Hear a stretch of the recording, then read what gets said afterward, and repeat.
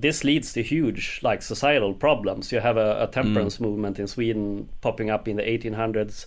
Swedish had a referendum on banning alcohol in the early 1900s, like the 1910s.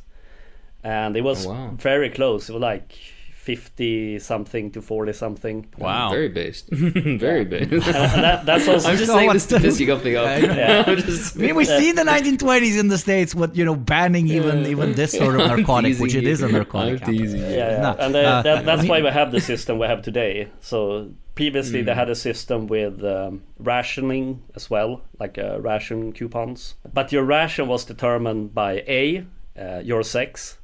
So if you were a man, you got a much larger.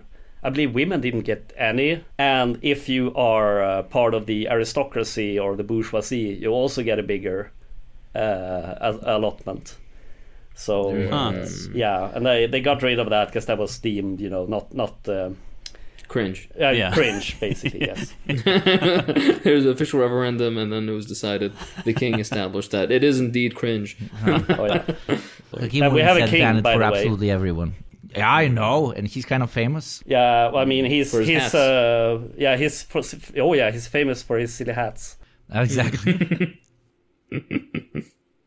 Honestly, especially among them. But not like no. I mean, probably most people know this, but Sweden produces arguably one of the most famous vodkas on planet Earth, and one that is sold both in the East and the West massively, which is Absolut vodka, which also has arguably one of the best branding ever.